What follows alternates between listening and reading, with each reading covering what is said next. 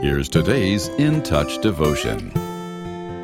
Today's scripture reading is Psalm 34, verses 1 through 7. I will bless the Lord at all times. His praise shall continually be in my mouth. My soul will make its boast in the Lord. The humble will hear it and rejoice. Exalt the Lord with me, and let's exalt his name together. I sought the Lord, and he answered me and rescued me from all my fears. They looked to him and were radiant, and their faces will never be ashamed. This wretched man cried out, and the Lord heard him and saved him out of all his troubles. The angel of the Lord encamps around those who fear him and rescues them. During times of trial and uncertainty, worry can engulf our heart.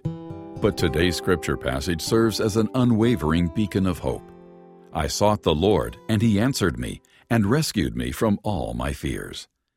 When those of us who are believers feel vulnerable and assailed by doubt, God stands ready to be our guiding light, leading us through the darkness of fear into the comforting embrace of his love.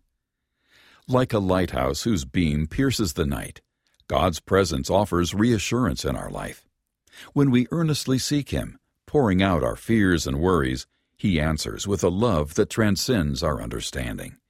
In the warmth of his compassion, we find strength to face our fears head-on, knowing we're not alone on a dark sea.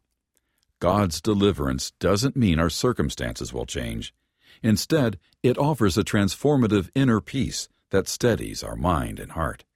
It empowers us to walk through life's challenges with the realization that through our faith in him, his grip on us is stronger than the grip of fear.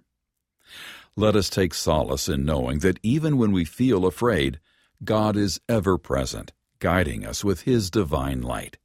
In the darkest moments, his love shines through, illuminating the path ahead. And as we seek him, we know him as our rock, our refuge, and our source of courage.